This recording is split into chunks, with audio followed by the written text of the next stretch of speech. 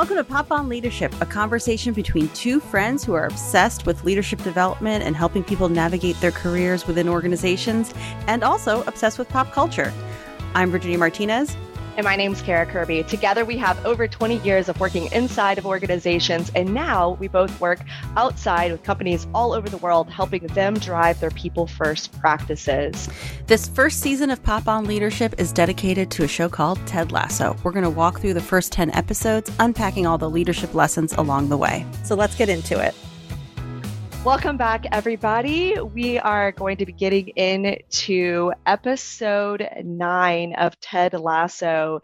And in this episode, so where we left off in the previous episode was that Keeley found out about Rebecca's plans to sabotage Ted. So she found the photographs that Rebecca had planted inside of the newspaper that showed her and Ted together. We saw that, I think, in episode 2. And she's putting all the pieces together. And she is so disappointed in Rebecca. So that scene where she goes and tells her is so amazing, where she's like, listen, I do not want to change the way that I think about you. You need to fix this. And so this episode comes in and we see Rebecca having an apology tour.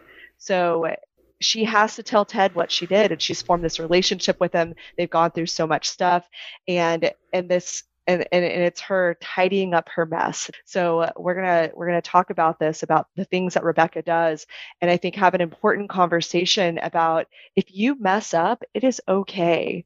Mm-hmm. If we are being in charge of the impact we have in the world, you don't have to be perfect. It's how do you apologize and how do you tidy up your mess?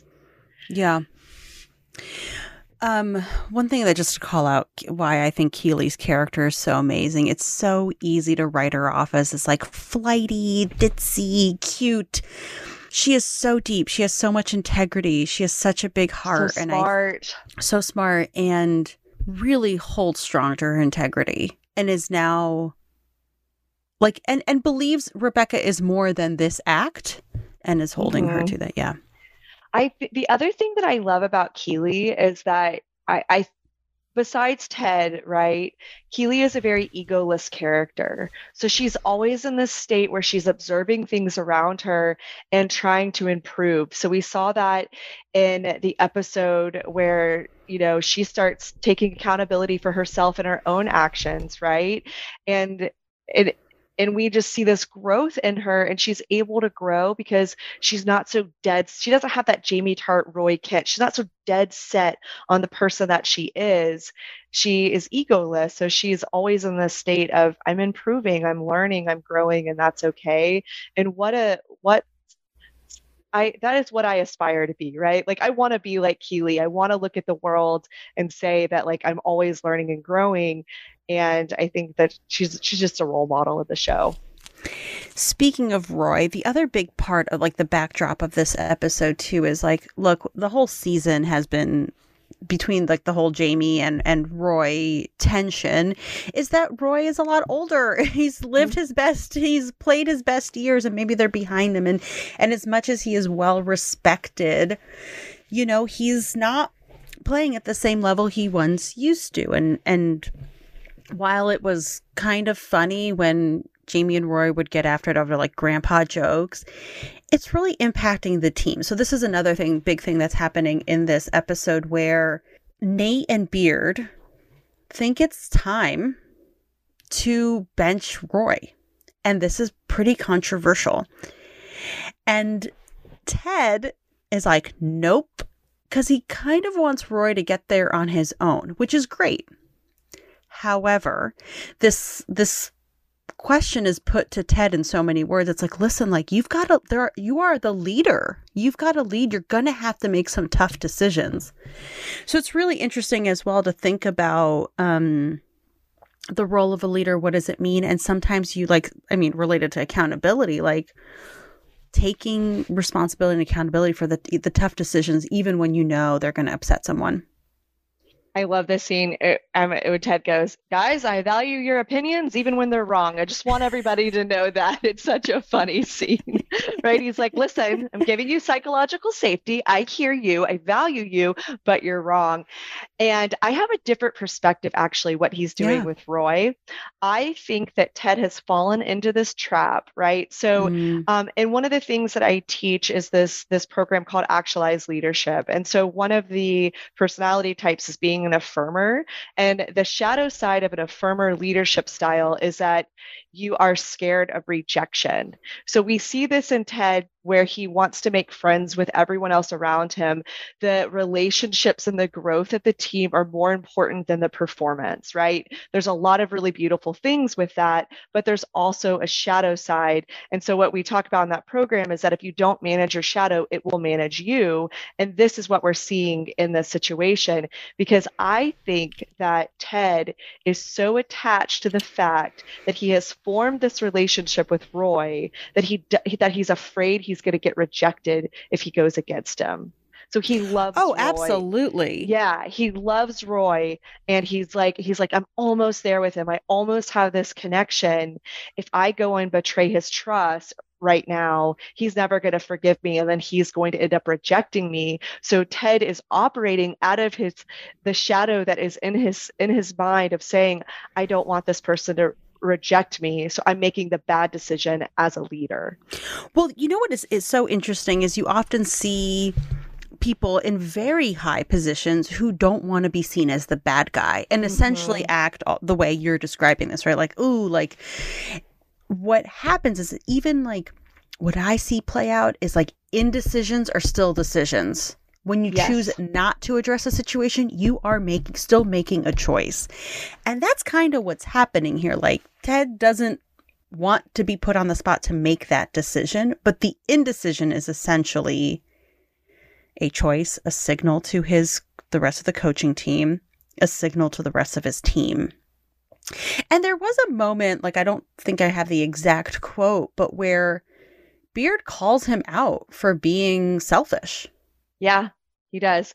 And so this is an interesting question to address here with this situation is, what do you do when your boss is making the wrong decisions? How do you manage up? How do you wade those waters, right? I think it's one of the hardest things you have to figure out inside of organizations. So what do you do?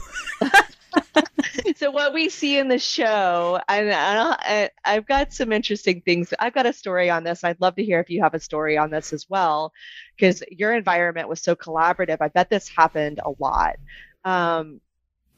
So what we see in the show is that Beard and Nate, they join together and they're a force against the boss, right? Of like, you're making the wrong decision. We're not going to let this go. And I think that actually is a strategy of standing firm in your beliefs, right? Because so often when we're in organizations, we think that the ultimate decision-making power is in that leader or in our manager, so we might back down. But if you know that they're not seeing the full picture, I think it's okay to stand your ground. And I've definitely done this before. When I was in sales, we had a leader that was really, oh my God, he was just making some really bad decisions. He's being really passive aggressive, like sending out like sales results and only congratulating like the 2 people that had made their number, but like sending it out to the entire team. Like he would do that like every Friday, right? It was so passive aggressive, but he wasn't skilled enough to understand the emotional effects he was having on the team. He thought he was being motivational because he didn't understand people. So we actually had to get together like as a team and have an intervention with him and be like, listen, this isn't going to work. Like you can't keep doing this. And I think sometimes you have to stand your ground and remember that person that is leading you is still just a human. They are fallible. They might not be a perfect leader, and that's okay. You all have to be learning together. Yeah.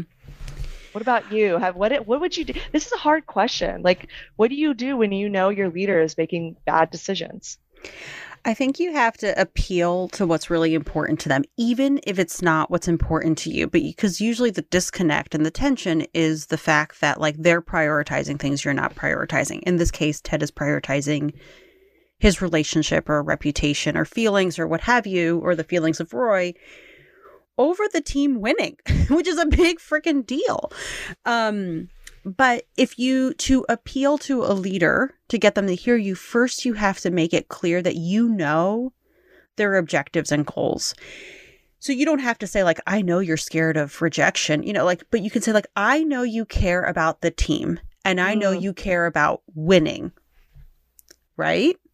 They're not going to argue with that. I know that it's your priority to X, Y, Z. Here's what we've observed is like the trade-offs of what's happening.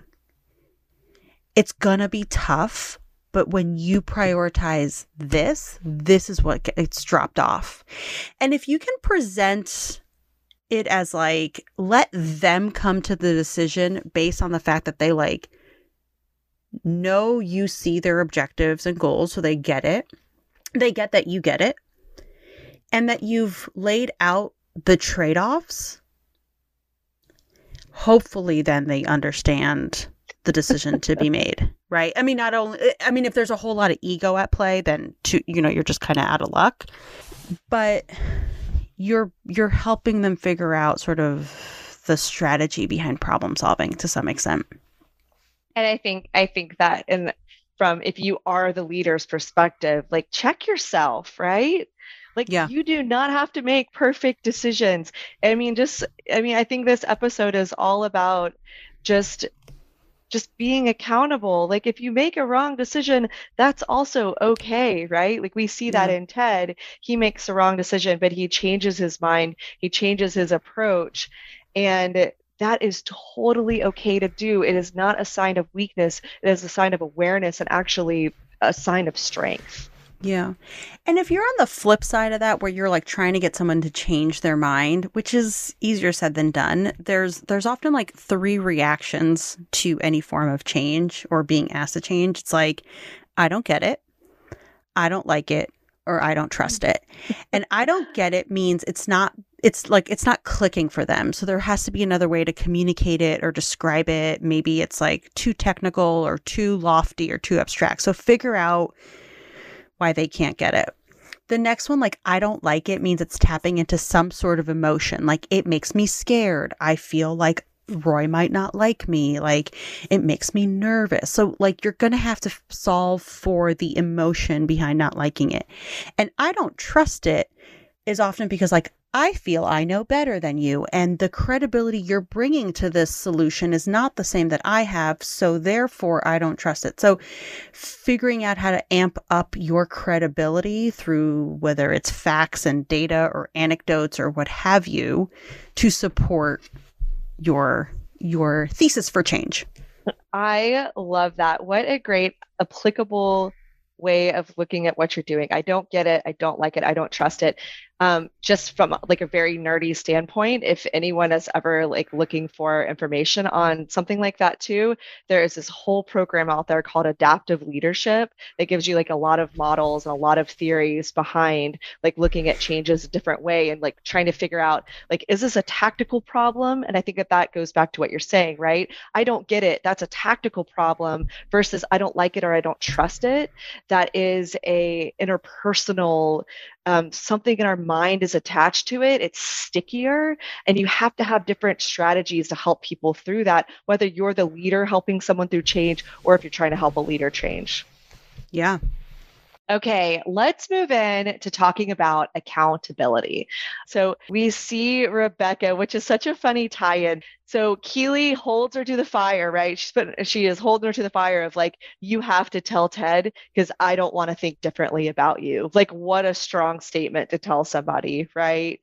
And so Rebecca has to apologize to Ted.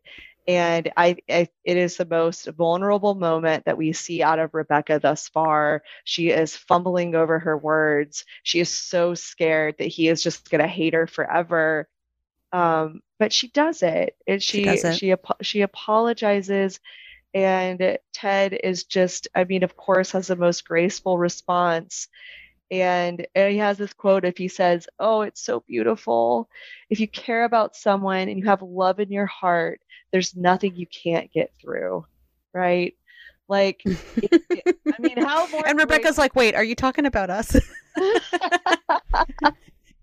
right? Like, it's a beautiful moment. And yeah, and Ted's just like, I forgive you. I forgive you. Divorce is hard. Like, it makes us act in crazy ways. And yeah, it's just a really amazing moment. And I think that whenever we're talking about accountability, and sometimes we get in our heads so much when we need to apologize of something that we didn't do correctly, it we put it off for so long because we think the other person is just going to think we're a disgusting human being. And the maybe the design question to that is, how might we change our mentality that the person might give us Ted Lasso sort of grace? Yeah.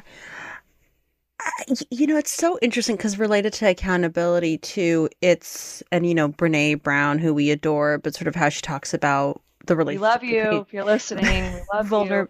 vulnerability and courage. Like, to some extent, it takes a lot more courage to do what Rebecca did through those apologies, rather than just like, not apologize, right? But it's at the same time courageous and extremely vulnerable. Like, those two things can coexist. It's funny because I think both in Keeley's reaction and Ted's, they've seen enough of Rebecca to know that this thing, although bad, although major, is not the thing that defines her. And I was really thinking about this because I often, it's like, oh, actions speak louder than words. Trust someone. If someone shows you who they are, trust them. That actually, in a way, like, there's been enough of Rebecca, because there could be like, never mind, Rebecca, I know you're apologizing, but your actions speak louder than words. Like, there could have been a moment like that. I've been thinking about, they obviously see something else in Rebecca that allows them to forgive them. Like, even that beautiful Keeley quote that we keep coming back to is like, I don't want to see you differently, implying she sees her better than this. Mm-hmm. Or Ted, who's like, I know that these actions weren't coming from like who you are, but sort of the moment you're in. Yeah, absolutely. I think it's a beautiful, I struggle with this concept too, because I think we've talked about this before, but one of my favorite personality assessments is the Enneagram. And one of the reasons why I love it is because there's a spectrum of, this is the personality, but like, when this person isn't taking care of themselves, when they're run ragged, you're going to see these like really negative shadow sides of this personality come out. And the reason why I love the Enneagram is because I think it allows you to give grace to people and say, like, that person isn't bad. Like, Rebecca's not bad. We grow up with this idea in our heads that you have like the good and the bad, but that's not how humans are. We are a continuum, right? Like, sometimes we're at our best and sometimes we're not. And like, but through the Enneagram, it's like, if you have this perspective that if somebody has bad behavior or they're doing things that aren't great, they might just not be taking care of themselves. Like, might be in a low place. And so then how do you balance that with like, I don't want that person having a negative impact on my life, but I still want to love them and give them grace because they're not in a good place and it's making them behave incorrectly. Right? I don't know. It's complicated. It is complicated. I mean, it reminds me of when we watch these movies with my kids, and they've kind of cut it out lately, but when they were younger, it was like, is this a good guy or a bad guy? Is this a good guy or a bad guy? Is it like, because they wanted it to be binary. Like, they wanted a bucket, and for the storyline and the plot and the dialogue to click, they needed to know who the hero was and who the villain was.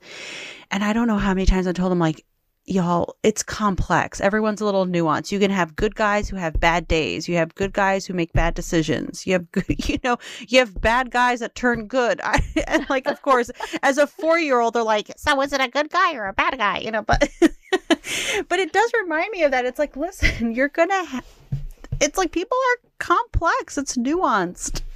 That doesn't mean, Yeah. I do want to say, like, that doesn't mean that you have to always, it's important to be accountable. It's important to apologize. That does not mean, I think why it's so scary is there's no guarantee that the other person's going to forgive you.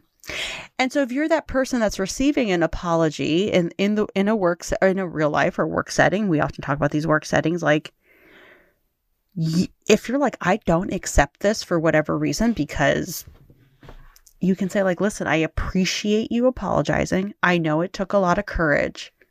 I'm not in a place to accept it right now. Yeah. I think that's okay too. Yeah. Yeah. I mean, But it all depends. It all depends. Humans are weird. I mean, it would have made for a really crappy episode if they didn't accept her apology, but they're like, no, Rebecca, we hate you. Goodbye. like, oh, well, I guess there's no season 2, you know, anyway. But it is lovely. It's that she has, I think that's also probably reassuring for Rebecca. Like, oh, they see goodness in me. Yeah. Right. Because she's been sort of self-loathing for a while.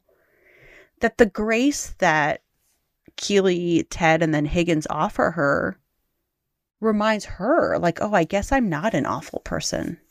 Yeah, definitely. Okay, the last point of this episode before go for it. we release all of our listeners, that I think is really, really important is this identity struggle that we see Roy having at the end.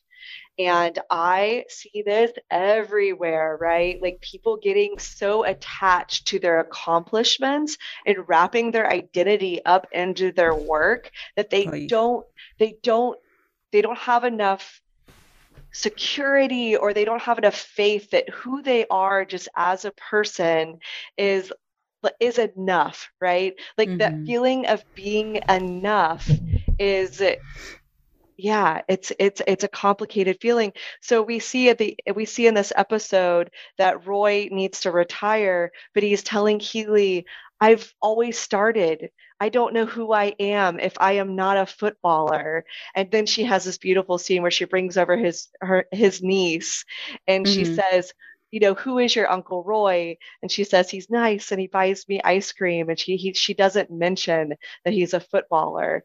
And it's Keeley's way of saying, like, who you are is not your performance. It's not being a football player. It's you just being Roy Kent. It's you just being Roy. Yeah. This happens a lot. I mean, there's this notion of work devotion where you wrap up your identity, your personal identity and your professional identity. They become so intertwined that in moments where either you've outgrown the job has outgrown you, it no longer serves you for whatever reason. It just doesn't serve you physically or mentally. In this case, for Roy, physically, right? It's the thought of leaving or stepping away is like an existential crisis. Yes. I see this. I mean, I've talked about this in some before, but also, like, I see this happen a lot with new parents, specifically moms. And how do they now introduce this whole new identity of mom after they've like intertwined, their personal identity has been intertwined with work for so long, and now they've got this third strand they have to braid in there, you know? It's real. And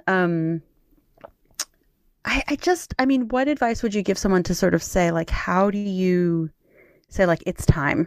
I can, or like beyond, like, I am enough beyond my job, but sort of, it's hard for people to leave. It's hard for people to step back. Yeah, changing your identity is one of the hard, and that's the same thing for whenever you become a new mom.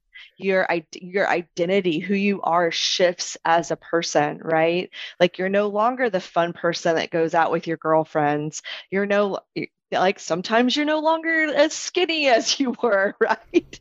Like your body changes, what you do with your time changes, and I think that I always hear motherhood being referred to as a portal, that motherhood is a portal that changes you as a human. And one of the reasons why that's true, it's because of your identity. So, yeah, I still struggle with this. Like I am somebody who has always defined myself as being a very high achiever. So who am I if I'm not being a high achiever, detaching from achievements and just being me, right? I think it takes therapy and yoga and a lot of different things of just being detached and just being like, who I am as a person is enough. What do you think? Yeah. Oh, I thought, I was hoping you'd give me advice because I struggle with this. I think everybody struggles with it. Yeah. I don't know. I mean, for me, when I decided to go off on my own and be my own boss, I had to redefine what success meant. Mm-hmm. Because as an overachiever who can easily become a workaholic or has been, and whatever, I had to redefine what success meant. And I think that's sort of the moment, without teasing too much of season 2, that's sort of the moment that Roy's in is like, well, I can't measure success the same way anymore. And that's okay, but I can redefine it. Yeah, I think that's a good way for us to end this too, is that know that if you struggle with that, you are not alone. Everybody, no. Golly. I mean, if you don't struggle with that, we call us. Like, we want to talk to you. How did you get there? Help us. How are you just okay with like being a person and existing? Like all the monks out there, like, let us know. We'll bring you on the show. Like, we're still trying to figure it out. But like, how do you help yourself like get to that point where you're not your job, you're not the best mom in the world, you are just you, and that is enough. Because, hey, by the way, it is enough. I have not internalized it myself, but for you that is listening, I want you to know that you are enough just exactly who you are right now. You need to hear that from somebody else today. All right. Well, thank you for joining us for episode 9. And next time, it's going to be our not final episode forever, but the final Ted Lasso episode. So you've hung in there with us as we've unpacked 9 out of 10 episodes. We wrap up season 1 of Ted Lasso next time. Woo! Looking forward to seeing you. All right. Bye, everybody.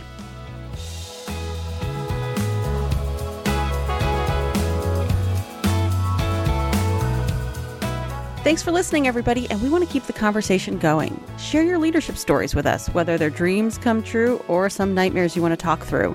You can visit us at poponleadership.com or over at Instagram at poponleadership. And a very special thanks to our friends and family who have supported us from the beginning, and to Pam Rodriguez, who helped make this crazy dream a reality. Thank you. See you next time.